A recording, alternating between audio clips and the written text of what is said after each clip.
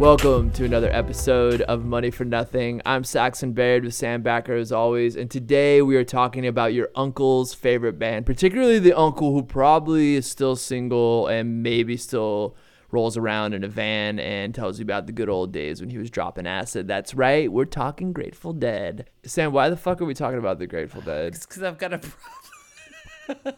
Yeah, this is a big reveal. We've been over the last year, I feel like, revealing things about our taste, and I'm sure that people have a very skewed idea of like what that taste is, because actually our taste is very eclectic. But yeah, Sam's a deadhead in a certain sense. No, I think you were actually straight up a deadhead. I turned 26, and like a salmon swimming upstream, I started listening to the Grateful Dead. It was in my blood, and there was frankly nothing I could do about it. I tried to fight it, I was unable to, and here I am, back in the stream from which I emerged, I guess. Yeah. And to be clear, like, there's no doubt you are a deadhead. I mean, you know specific dates of live cassette recordings. You randomly, I'll tell the listeners here, you randomly will send me, somewhere between the hours of 11 and 2 a.m., some obscure video on YouTube of a jam that the Dead are doing that has maybe 45 to 55 views. Like, it's you're deep in it. Okay, but you're not only deep in it, so I'll give you that credit. No, yeah, and I got deeper in it during the pandemic, which is, I think, one of the reasons why I got into this episode, because the thing is that the Grateful Dead are, in many ways, I feel like, one of the most stereotyped and stereotypical bands, and like everything that you could say about them that is a stereotype about them is in fact true. They're indulgent. They go on too long. It's often boring. Any stereotype you care to imagine is at some level probably true. But in addition, I was startled as I was learning about this band to find out that really they were at kind of the cutting edge of almost every major development in rock music, not just during the 60s, but not just during the 60s, and not just like to the 90s when they broke up, but more or less their organization continues to be at the cutting edge of the music industry to the present day. And I think it's really interesting. It pops up again and again and again and again. It's like, oh, who figured out how to do like large scale concert sound? Who figured out how to live stream first? Who figured out how to do their own in-house touring, like ticketing company?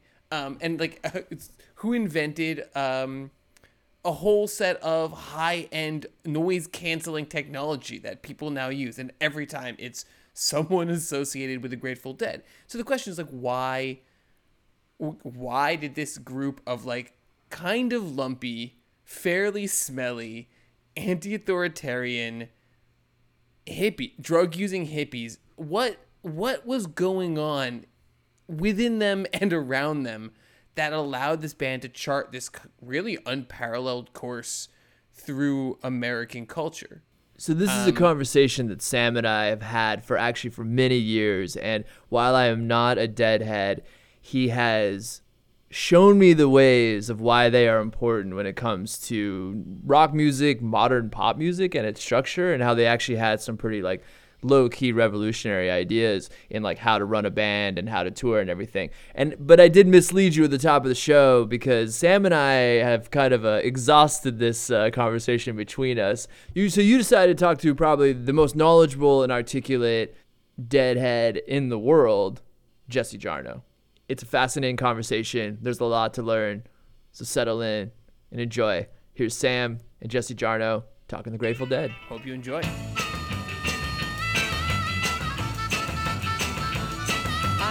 Flying down deserted streets, wrapped in mother's wine and sheets, asbestos boots on flaming feet, dreaming of forbidden trees, wearing uniforms on nighttime beats. Ask me where I'm going and what I eat. I answer them with a voice so sweet.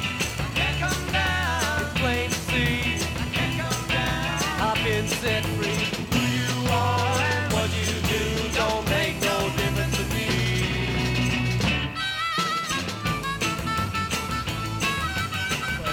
thought it was this was a really good opportunity for me to finally win my long-running argument with Saxon and get to do an episode about the economics and the political economy of the Grateful Dead.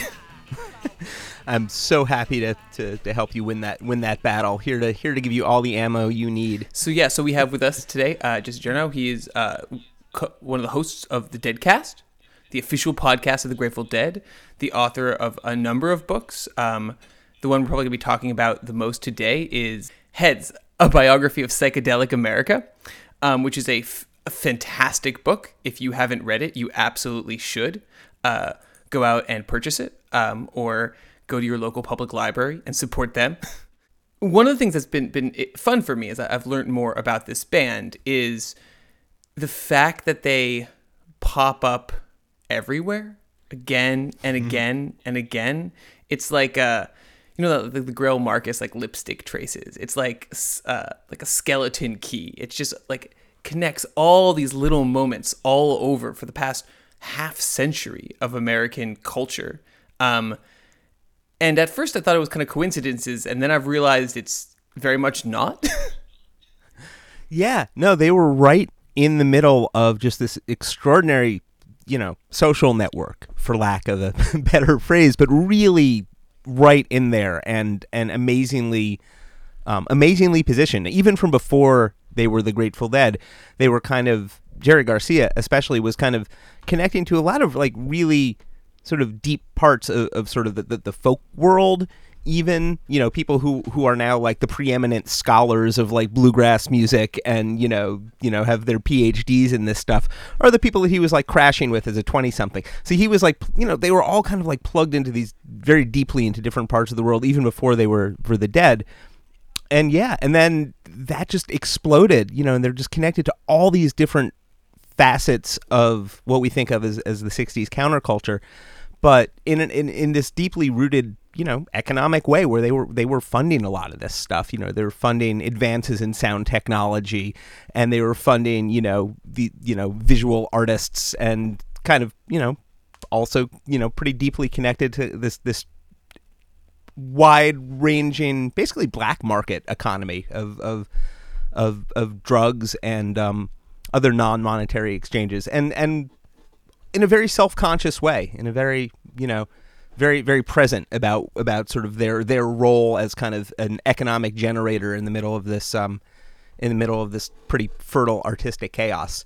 And looking back on it now, it's just like amazing seeing all these things, how they connect together. It's like, oh, that guy was in a band with that guy and then started this company, and that kind of thing. Yeah, no, absolutely. And in many ways, it's fascinating, especially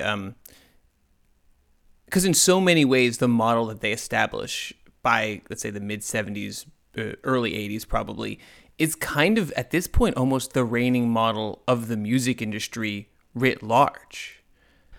Yeah.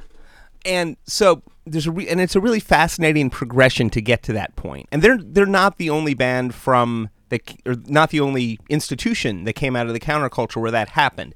You see the same sort of thing happen in like underground radio stations that kind of flower out of the counterculture as this free form, chaotic, we can do anything thing, and then gradually sort of piece by piece, kind of like I guess kind of like Animal Farm, sort of become mainstream rock radio in the 70s and 80s, where it kind of like eventually flattens out all of that, all that bumpy stuff, but their roots are still still from this total counterculture explosion. So the Dead were part of what Jerry Garcia called the hip economy, or they used what he called hip economics. And I would love to hear actual people who know about capitalism and economics hear what their take on this is.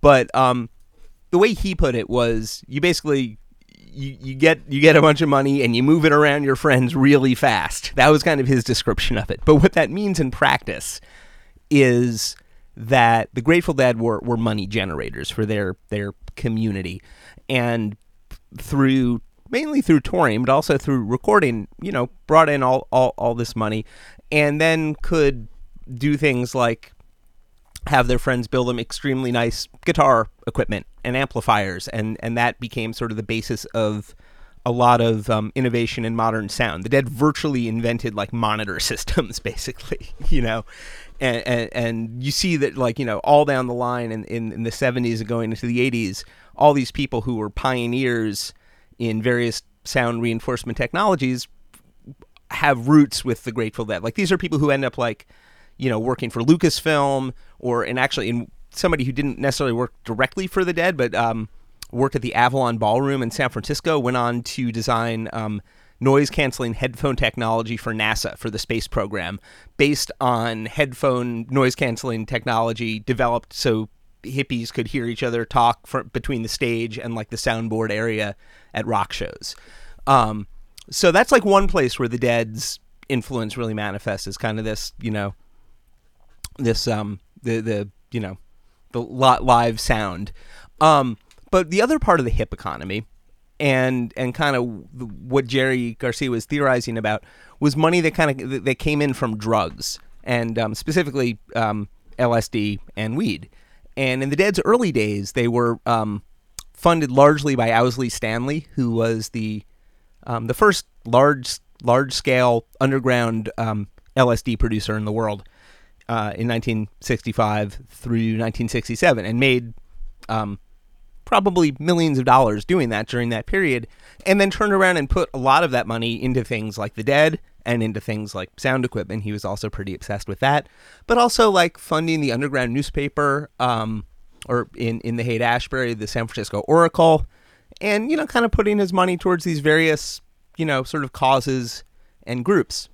And that is kind of what differentiates that period in some ways between being a subculture and being a counterculture, is that they're kind of trying to create this transformative thing where it's sort of self-perpetuating, that there's kind of like they're in this bubble, and it worked to some extent.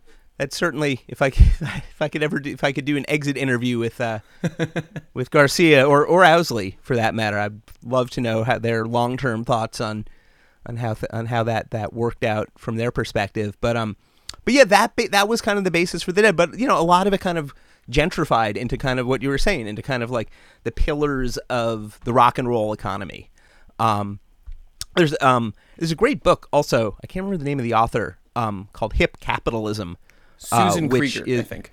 Yeah, which is a really detailed case study, kind of about what I was talking about before, about like how underground radio turned into mainstream radio, kind of like tiny piece by tiny piece.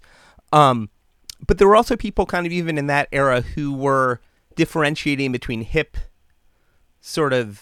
economics and hip capitalism, and the idea that hip capitalism was just kind of putting like a hippie face on capitalism, that it was just kind of the same thing. It was just like, oh, we have our business, but we make it friendly for long-haired people.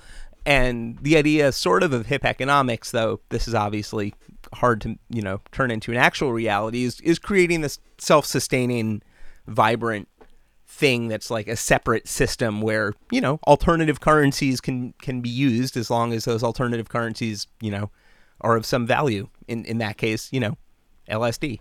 But yeah, an experiment that has had a lot of ramifications over the decades.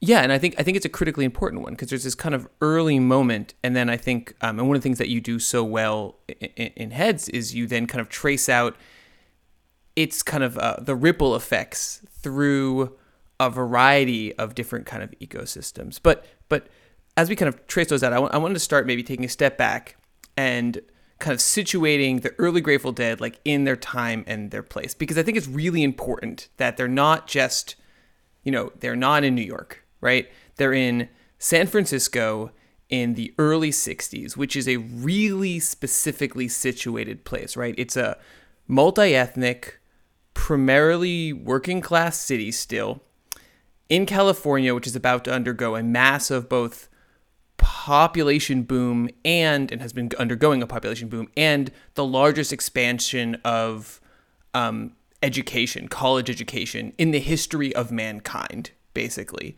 So there's about to be this enormous public infrastructure push.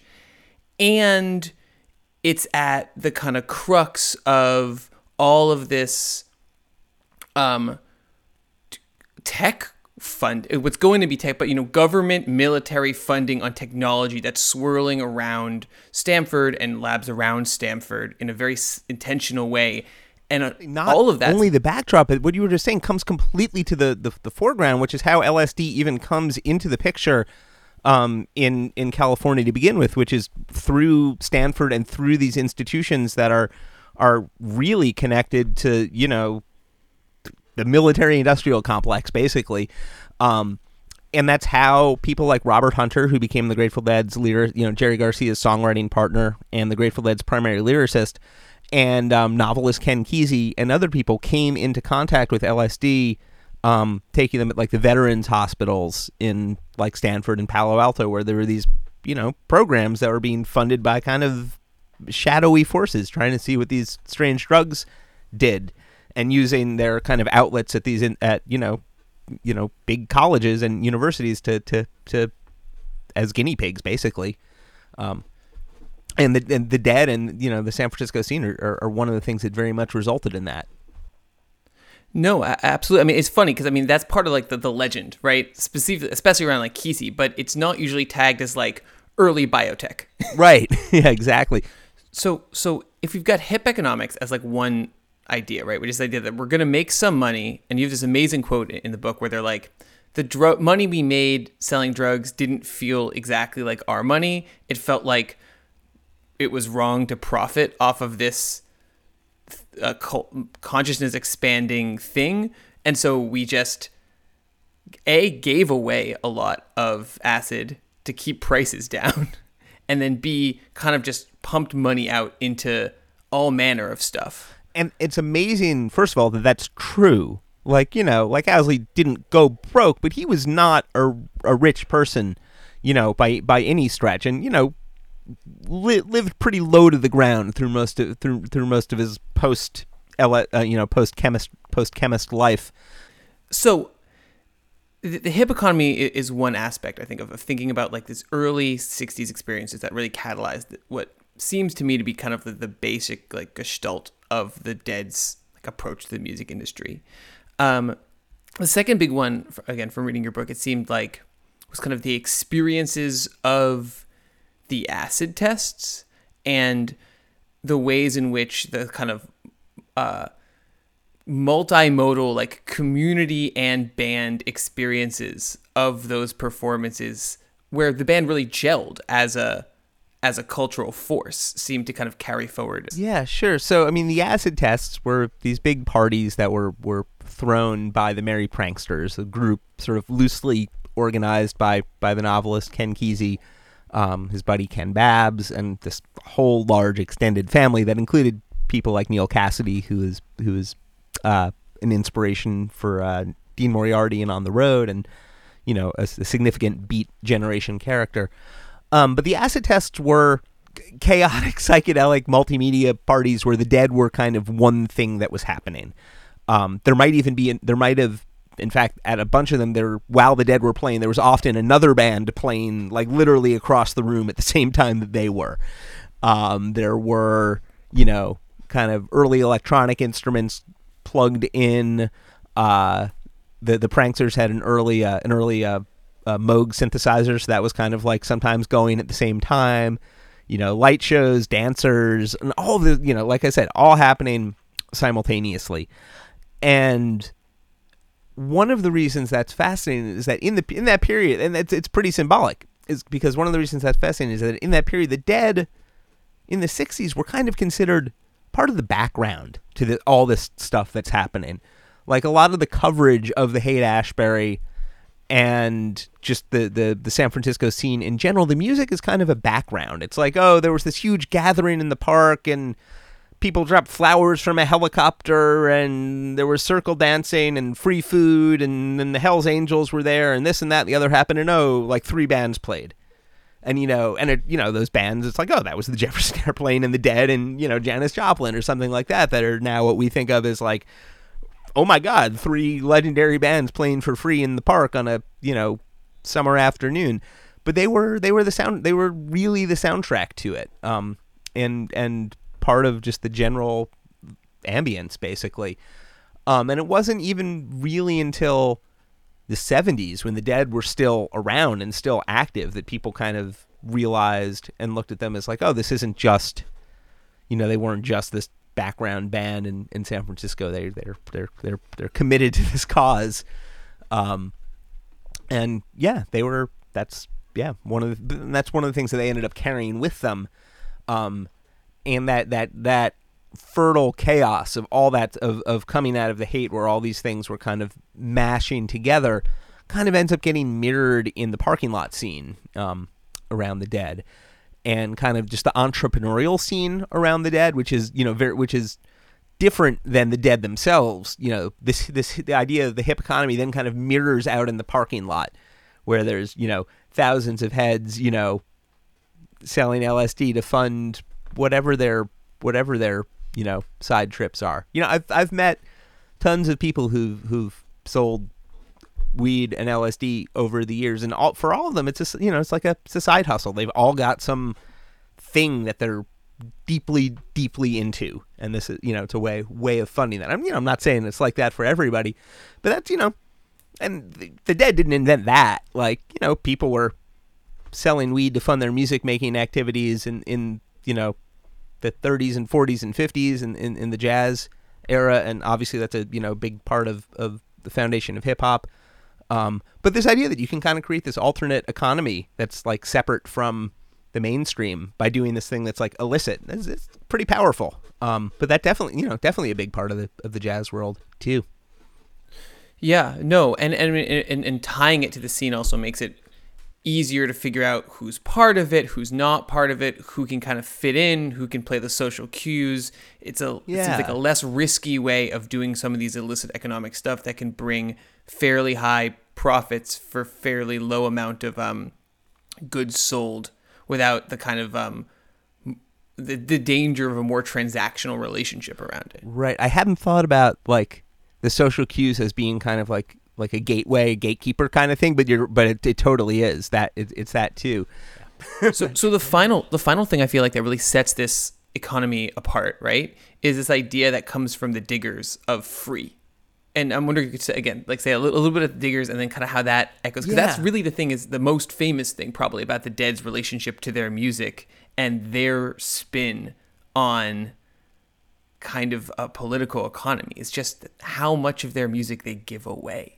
Right. Yeah, so that's what I was going to say, is that, one of the things that differentiates it from a black market, and again, I don't know how the actual terms for this are, is it's sort of a black market with an ideology, and I don't know if that's a common thing or not. Maybe it is. But like I was saying, there are these other currencies that exist in this black market, LSD being one of them, kind of weed being one of them, music kind of being an income source. But free, the concept of free, which is basically another way of saying energy, free human energy, was a huge part of that too. And a lot of kind of the political basis for that came out of this group called the Diggers, they kind of grew out of like the San Francisco street theater scene. That was sort of what they started as. They were like mimes originally, right? Yeah, well, the San Francisco Mime Troupe I've actually seen it, I think it might be pronounced the Meme Troupe, which is hilarious as well. Whoa. But were street theater people, and this idea of like guerrilla street theater, that you're kind of like busting down the fourth wall, kind of connected to like the Living Theater in New York, who are also deeply connected to kind of the emerging counterculture. A lot of this stuff kind of had germinated over decades before it kind of popped out in San Francisco. But the Diggers were street theater, but radical anarchist street theater. And they didn't really get called anarchists, but that's kind of what they were in sort of the mutual aid sense. I mean, that's literally what they were, is mutual aid anarchists. That they were, feeding, they would basically, like one of the things they had was a free food program where, which makes it sound kind of organized and whatever. But they would spend their, fan out across San Francisco, like in the morning, and like collect, like 1 day old bread, or, a couple of pounds of meat that fell off the truck because they were knew somebody. And they would make this digger stew and serve it for free in the park every day at whatever time, like 3 p.m. or something like that. And that became a thing where they would be feeding people every day. And it was conceptual. It wasn't just food kitchen. It was you to get the food, you stepped through like a giant, it's like a 6-foot picture frame called the free frame of reference. And, and the whole idea, they were trying to like not just feed people, but like, kind of give them this radical idea of free culture, that it's free because it's yours. It's free because, everybody is deserving. It's, obviously it's, an idea which still hasn't totally taken off in culture, but is kind of at the root of a lot of transactions afterwards, especially as kind of the idea of the hip economy kind of morphs into the mainstream. This idea of free becomes really, and is still actually pretty contentious. It's still, kind of right, there's all this, because now free is sort of the basis for the entire internet economy. And I really think grows very much out of the tendencies of this, of the 60s of free shows in the park, free, that kind of thing. But now free is a very different kind of free. It's, I remember there was and I write about this in Heads, like the Dave Matthews Band played a huge free show in Central Park in 2003, I think. But to get it, you had to like find like it was AOL, whatever net company was funding the whole thing. You had to like find an AOL van and sign up and like give them your, sign up for a mailing list or do this. And it's like, well, that's not really free, So I find it interesting that how committed they were to this idea of free and genuinely free, and what that means from an economic perspective and from a transactional perspective. Like, what are both sides giving up in a transaction? And I think that's a lot of what they were calling attention to by saying there's a free store or a free clinic or, this. And they actually had a lot of issues with the Haight-Ashbury Free Clinic, which was still around and an extremely radical outgrowth of the 60s. And far be it for me to like badmouth the Haight-Ashbury Free Clinic, but one of the issues that they had with it, and I don't know sort of how this manifests currently, is that to get treatment you had to give your name and it wasn't totally anonymous. It wasn't you became part of the system somehow by going there. So they were calling attention to that, to sort of the system, man. But that's a valuable thing to be calling attention to, especially under the guise of free and what that means. And so I guess in kind of Dead World, it seems to me that this kind of is responsible, or that these tendencies are responsible for kind of the most famous Dead-related free thing, which is the tape trading scene, which is this kind of really revolutionary decision in a moment when, and by now we're like kind of out of the 60s into the 70s, they're one of the last groups standing, and this kind of revolutionary decision in a moment when a lot of bands are fighting bootlegs. Like Led Zeppelin doesn't really like bootlegs. Dylan is getting, the basement tapes are out there, and the Grateful Dead decide that kind of to look in this benign neglect, right? That as long as people aren't making money from it, they're more or less okay with fans trading tapes. Is that accurate? Yeah, and that certainly came partly out of the Diggers and out of the free philosophy of San Francisco in the 60s, which then kind of turned into the early free software movement in the 80s. There are lots of very real connections. But I would also add that maybe the bigger reason for this was connected to actually something even more radical than free, or maybe not more radical, but equally as radical, is how much the Grateful Dead hated cops and how much the Grateful Dead hated being accused. The biggest insult to Jerry Garcia was to make him be a cop. And so in every, or any member of the Dead, and you see them talking about taping and they all say, we didn't want to have to be an authority. We didn't want to have to be a cop. And that goes completely at every juncture in Grateful Dead history. That's a deciding factor, is them not wanting to be authoritarians. And there's actually some pushback. There's some funny pushback. So the taper section started in 1984. That was when they officially sanctioned it, which is, yeah, like you were saying, amazing. This is like the height of Reaganomics, literally the height of Reaganomics, 1984. And they're like, it's free. It's yours. Take it. But there's a Grateful Dead fanzine called Michael, Mikel, that recently got scanned and went online and went online. And there's an editorial by him in an issue from like right around then, and he was saying, it's basically Grateful Dead shows should be responsible anarchies. They shouldn't have to police us like that. We should be cool enough. So the reason that they actually instituted the taper section was because people were setting up microphones in front of the soundboard and blocking people's views and making it, taking up people's seats and kind of just being unruly and sort of saying, oh, no, we have more right to be here than you do. And that was when the Dead felt they had to codify it and say, okay, fine, we'll like make a section where you guys can all be. So this editorial was basically like, this is you're making the Dead be cops. This is terrible. We should all be anarchists and be responsible and be cool about this. Like, don't sit in somebody's seats. Don't make this hard for the band's crew. Like, we're supposed to be evolved. We're supposed to be higher consciousness. We're supposed to be, we're not supposed to have them like write this into a contract that this is how we're supposed to behave. But yeah, so it's fast. I love that was somebody's read on the situation, and it's totally true. And it's, I love that take. But looked at it, the bigger picture, it's like, oh, this is a very sage business move where they're giving this away for free. But it's like kind of in the weeds of the moment. It's, part of it is out of, laziness and not wanting to be authoritarians, and it's just such an interesting historical juncture and decision.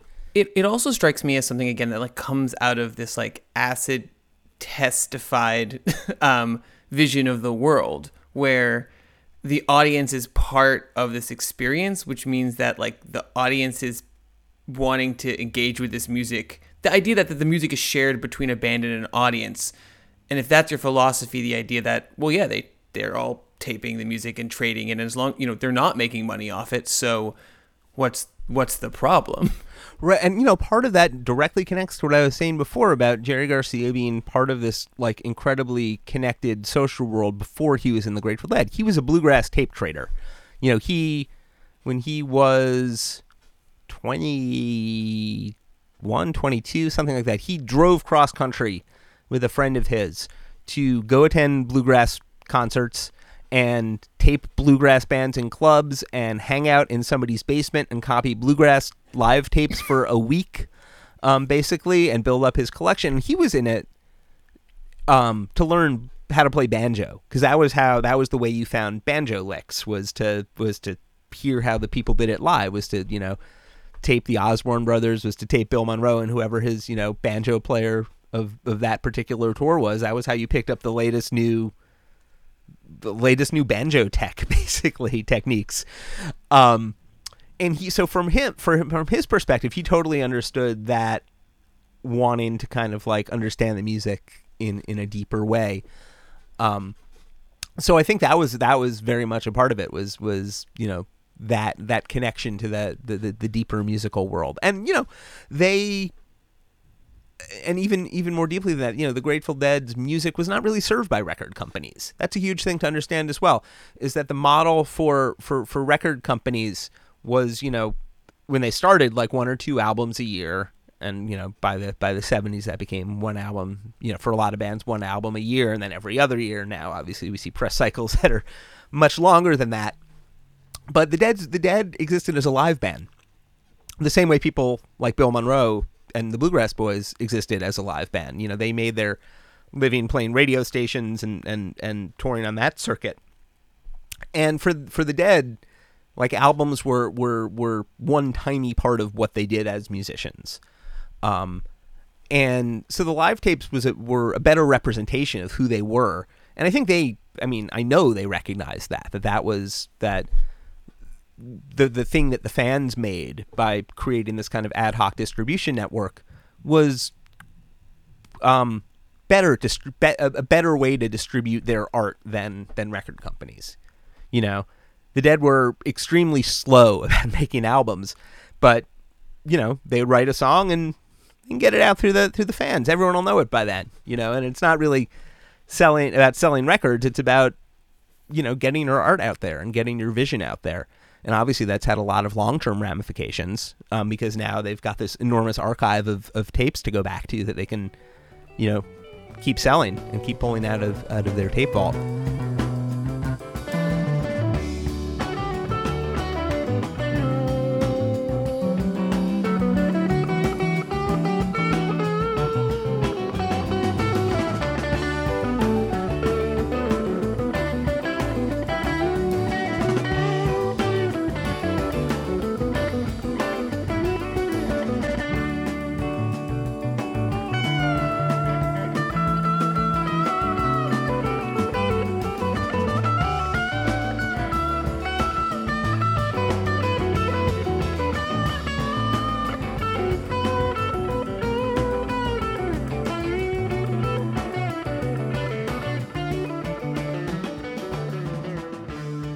I mean, it also is really interesting because I also feel like because of this orientation towards free, especially with tapes, though, like maybe this like crucial mixture of like hip economy and free, like that part of the payoff is the community and I mean, in the tape trading networks, I know you're not supposed to pay for it, but in the broader kind of entrepreneurial networks that surround the Dead as they tour across the country again and again and again and again every year, there's this kind of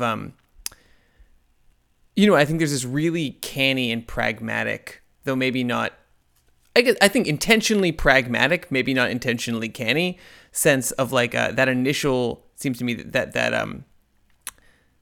again in the book you have a line about how Bear sells his acid, and it's that you give away a lot of free, so it keeps down the price, but you need to have some money floating around because then it gets out there. Because like we still live in a capitalist economy. And it seems like the mixture of the free and the allowing people to be selling cheeseburgers, people to be selling their own t-shirts, people to be selling a enormous variety of paraphernalia, both drug and band related, does create this allows this flourishing of this whole world of people who are deeply invested in this community experience. Yeah. I mean, the combination of those things, like the taping, the LSD, the sort of the economy that people call Shakedown Street, which is the parking lot scene outside of Dead shows, all of these things together kind of turn the Dead into a temporary autonomous zone. You know, that's the Hakim Bey term, where, you know, in that space, you know, sort of laws are not exactly suspended, but they're also non-existent in that little space. And you kind of have that, you know, that's sort of in some ways kind of the ultimate goal of the counterculture, except to have it manifest everywhere. But you know, that's kind of why the Dead parking lots were considered these sort of magical little zones. Dangerous too in a lot of ways for different reasons. But yeah, absolutely. And yeah, all of that stuff fed into it in different ways. And then what's kind of amazing, and again, this is like taking like a bunch of steps back, but just trying to think about this like as a way to deal with the music industry, is that what's funny is that by allowing all this stuff to happen around them, money that they are not, the band is never going to see, and they know, and they're not trying to, you know, crack down. My sense is crack down on t-shirt sales or make sure that people are only buying cheeseburgers from the venue. That also allows them to have this stability and touring universe that allows them to tour everywhere and allows them to keep their thing going. It's a complete economy almost. Yeah. So, I mean, one missing piece that we haven't really talked about that I think is really significant to think about in this whole arc of the Grateful Dead is that in the early 70s, they started their own record company, which is to say they're famous for this hands-off approach to intellectual property.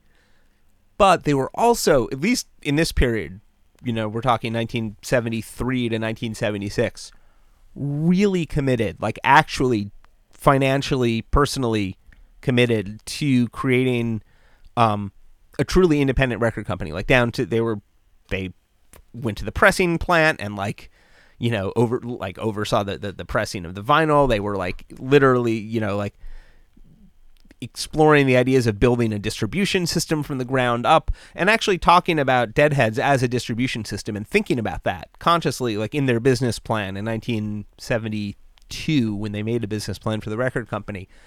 And they own their own touring agency, like they own their own travel agency. For them, it really it was very self-contained and very self-conscious about creating their own economy. And that collapsed kind of in 1976, 1977 for a few reasons. One was that they spent a whole lot of money that they didn't have making what became the Grateful Dead movie. And they hit a financial wall. And that's, kind of one of the huge what ifs in Dead history is if if they had not spent all this money on the movie, would their whole system of owning their own, travel agency, or having their friend own a travel agency and owning their own record company, would all of this have panned out. So in that, and then what happened was, they basically got bailed out by the traditional music industry. They signed a big record distribution deal with United Artists, and then a new contract with Arista in 76 77, and kind of spent the last decade or so of their career not recording albums, but kind of existing at least in the wings of the traditional record industry until they had that huge hit in 1987, which then paradoxically generated all these huge new fans that then funded their ongoing, parallel economy of the Grateful Dead universe. That's another thing that people forget about the Dead is that they're thought of as a 60s band or a 70s band, but they made way more fans in the 80s and even the 90s than they did in the 60s and 70s. The amount of people going to their first Dead show in the 80s and 90s and like having it change their life and becoming Deadheads, that was more a thing in the 80s and 90s even. So like the average age of Deadheads throughout the entire history was people in their early 20s. Like there would be these audience surveys in the 80s and the 90s and even after that, and it was always people in their 20s seemed like they were like the main audience. It's so I've been thinking about this a lot because like I said at the kind of the beginning of our talk, like I do think that in many ways, it's the Dead's world and we all live in it. Like music has been in so many ways decommodified, right? I mean, yes, you can make money from streaming, but compared to 1975, it doesn't have that. It's not the ability to kind of create a bottleneck around a piece of recorded sound and then extract value from that bottleneck, which is the fundamental structure of the music industry for the 20th century, really collapses. And so then it kind of seems like what they do is like, and again, in this kind of very pragmatic, organic, classically leaderless, decision-averse, brilliant way that it seems like they did a lot of things, is they kind of create what would be called now, right? Like new centers of value around this broader set of interactions. That what made the Dead valuable was their live show and then the world around them. And now every major artist is trying to create a set of deep fan interactions and cultures as the way to make a living playing music, from a little band to like Rihanna and Beyonce. And it seems like that the Dead sort of stumbled into that world in a really amazing way. Yeah. I mean, and that's, I'm not disagreeing with any of that, but to add the point that in some ways, and maybe without being conscious of it, and I bet they were maybe a little conscious of it, they were kind of throwing back to even an earlier era of the music industry, which is the swing era and the big band era, and the bluegrass era for that matter, where live broadcasts and live shows were the center of that. Like the model of making your career selling LPs. Well, LPs didn't come around until the 50s, but the model of being a music star, making money off of recorded Post Sinatra. Yeah, well, just even being somebody whose career and income was reliant on recorded music, it wasn't necessarily new when the Dead came around. It was pretty established, but I would say that probably didn't even really, for a lot of musicians, at least the bands that the Dead were modeling themselves on, become like a thing until, like, you know, the 50s, basically. You look at you know, like the groups that people like Charlie Parker came up playing in, like these territory orchestras in the Midwest, and their big thing was to go to New York and play the ballrooms, and could they make it with the New York ballroom dancers? That was the scene, you know, and who was going to be broadcasting the show. And live radio was such an important part of the way music was spread in this country. In those eras, in the you know, the electrical era, like the 30s and 40s basically, and the 50s. And the Dead totally picked up on that too. That's another huge thing that the Dead were big into was live broadcasts, and they were really the first rock band to do constant live stereo broadcasts, starting as early as like 1968. I think they did their first one. So in that way, one of the things that I'm constantly fascinated by is the way this current collapse of the record industry, and when I say current, I mean, you know, the last 20 years post-streaming, but way more obvious now than it was 20 years ago, how much the music industry now like resembles the chaos of like the 1920s and 30s, when all these forms were kind of coming together to kind of create the standard, you know, what we think of as like the stable record industry of the majority of the 20th century.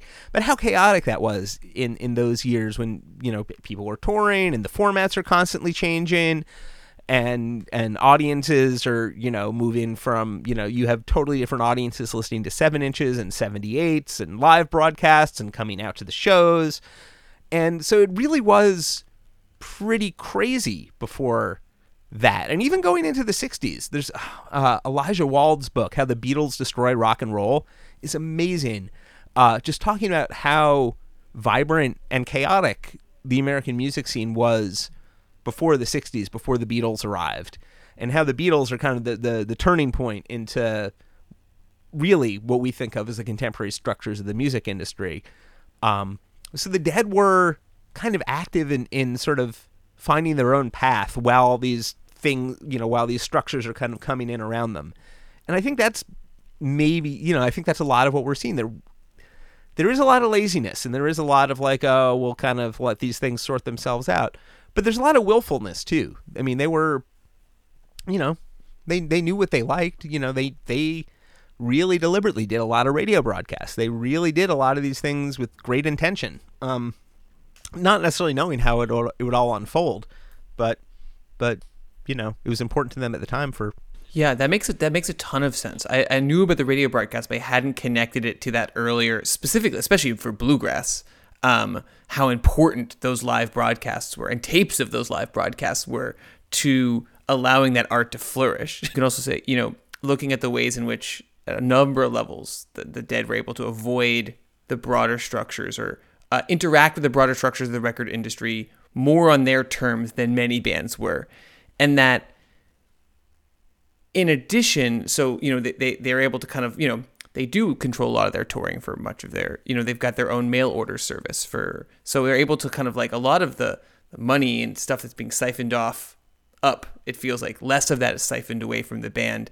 And then almost maybe because of that combination of cheap and free that they are they share it with their audiences. And so in some ways, I feel like it is much more of a co-creation than a more traditional band where it's mediated by the record labels. Yeah. That the economy is the band and its fans. Yeah. We just interviewed Sam Cutler for the Grateful Dead podcast. He ran Out of Town Tours, which was the Dead's touring agency. He was their tour manager for kind of these early 70 years when they really put their stakes in. And he said, our model and the way you make a band famous isn't through scarcity. It's through constantly coming in and blowing people's minds. The Dead went to New York. It was basically every other month between like 1967 and 1972 or 73. And like if you lived in New York City and were a Dead fan, you could see them like 50 times in like 1 year in like 1970 or 1971 and still sleep in your own bed after the show. And I know some people who did that. And they canvassed, they built an audience by coming through town and creating this experience, and it's, the experience economy is a cliche by this point, but that's what they did, is they rolled through town and did something that you couldn't get anywhere else. Like that was the only, the famous Bill Graham quote is, they're not the best at what they do. They're the only ones that do what they do. And that's in terms of like an experience, especially in the early 70s, and in the 80s, really, even through the late 80s, that was the only place you could get anything remotely like that. And that's become more varied now. Kind of the jam band world exploded, kind of jam band club. There's now jam band clubs in, most towns, most bigger towns in this country, where you can go see a Dead cover band, or at least when there's live music, or, a jam band. The Brooklyn Bowl Empire. Yeah, exactly. But that wasn't the case then. That was, that was the place to do it. There was, that was Disneyland, was the Grateful Dead show. There was only one.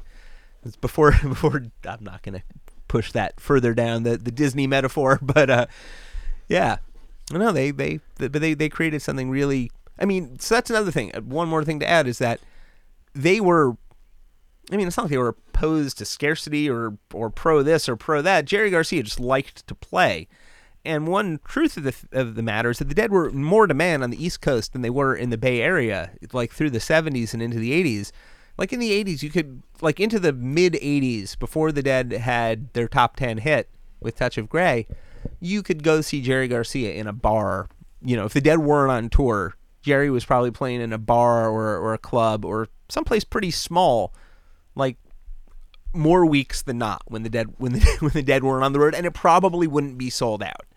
Like that didn't become it was, there was an overabundance of Jerry Garcia in the Bay Area between 1966 and 1986, I would say. And then around 1986 is when he had, his health crisis and his the first giant manifestation of his health crisis, an ongoing health crisis, which is a coma. And then when he came back out of that, then that was kind of when every show everywhere was sold out all the time. But before that, it wasn't quite that. It was still, it was still pretty accessible. Just going back to what you said about the experience economy, which I agree is now at this point kind of a cliche, but I really think that there's something profound there in that if we think about like, the apps and companies that have created the forms of social interaction, forms of social media that enable the experience economy. If you think about Instagram, we think about Facebook, those are all, they're Silicon Valley companies that come out of the same cultural milieu as the Dead. And I don't think it's a coincidence. Oh, it's not. I guess just one that I'll throw out is GroupMe. I don't know if you know GroupMe, which it's a texting app. I think Microsoft owns it now, but it was started by hippies to be able to meet up with each other at shows. And it's now become a pretty standard, like I said, acquired by Microsoft. It's their group texting app. And, I know, for example, just from I know nurses, like there's like groups of like nurses and people use it at their workplaces. And it's kind of like part of the standard, like repertoire of communication things now. And like I said, you can find Deadheads at so many companies like that. I certainly would not claim Facebook as a Deadhead company. I hope it's not, but I'm positive there have to be Deadheads there. It's yeah, but even more generally, I feel like rippling out, like almost I feel like they create like a model for a an early model for like a post-industrial music economy where the goods are no longer the primary vector of value. It's the, there's like a John Barlow quote, I think, that he says like, well, we're not selling music, we're selling community. And like, if you're thinking that you're selling community in the 80s, like you're 40 years ahead of your time. Yeah, and it's true in that sense that people, when you bought a ticket to see the Grateful Dead in the 70s and the 80s, part of it was buying a ticket into that world, was to know, and the Grateful Dead's reputation was that as early as their very first tours, that they were bringing this thing with them. They were bringing this whole San Francisco experience with them, and they embodied it more than any other band, even more than the Jefferson Airplane, who were a huge top 10 band in the 60s. Because the Dead were associated with the acid tests, especially because they were associated with Owsley, they had this thing around them that was always there. You see it in the very first press coverage of them outside of the Bay Area. There's just this like energy field around them, this chaos field around them, this psychedelic thing around them, that when you were going to see the Dead, that's what you were going for. And in the 60s and early 70s, that, the rest of the world is a little bit like that as well. But even then, there was like recognition that there was something different about the Dead. They weren't just, and that very, that carried on into the 70s and very obviously into the 80s. Like that was a huge part of people's experience in the Reagan years, is that the Grateful Dead were kind of this like, like portable city is one of the phrases that I use in Heads, but this place where you could go that wasn't Ronald Reagan's America, that was something else, that was, you're crossing a line and you're back on free turf, and I can't imagine how reassuring that would be in like the ages before like the internet. Like it was the Dead scene was such a big tent in that way. Like if you were like any kind of freaky person, that wasn't part of like the mainstream definition of, and it gets complicated when you get down into race stuff here. But if you were, basically a freaky white kid, I guess is what is, sort of what it comes down to, is that the Grateful Dead were this place where you could go and you would be outside of the bullshit of whatever part of the country you were in. There were so many punk kids who were into the Grateful Dead. It wasn't, like people that it's such a classical thing to set up the Grateful Dead versus, punks. And, there's lots of anti-Dead punk. The SST folks were into the Grateful Dead. Yeah. And not just, I was going to say not just the SST folks, but the Meat Puppets were totally on SST and Sonic Youth were on SST. And, there's a whole thread. It never, there's always that thing. And, I guess one example that I love to use that's before all of this is the late 70s is Keith Haring, who, we think of as this, New York 80s, gay pop artist. But in the 70s was this kind of, a long-haired questioning kid who was taking acid and trying to figure out his place in the world. And the Dead were kind of the first safe zone that he found where he felt comfortable. And was a really intense Deadhead for like a year or two, selling bootleg. That's the first art he ever sold was a Grateful Dead bootleg shirt that he made. And that became kind of his portal to that was sort of a stepping stone into kind of the world outside his world was the Grateful Dead. And I think that's, there's something about the way they operated was, making all kinds of spaces. There was kind of this promise of anarchy in the most open way, not destructive anarchy, but supportive anarchy, I guess. And I think that was part of the promise of who they were. Yeah. Well, I think that's about it. If you're into this, definitely check out the Grateful Dead cast. So again, thank you so much. Awesome. Thanks for having me, Sam. Really appreciate it.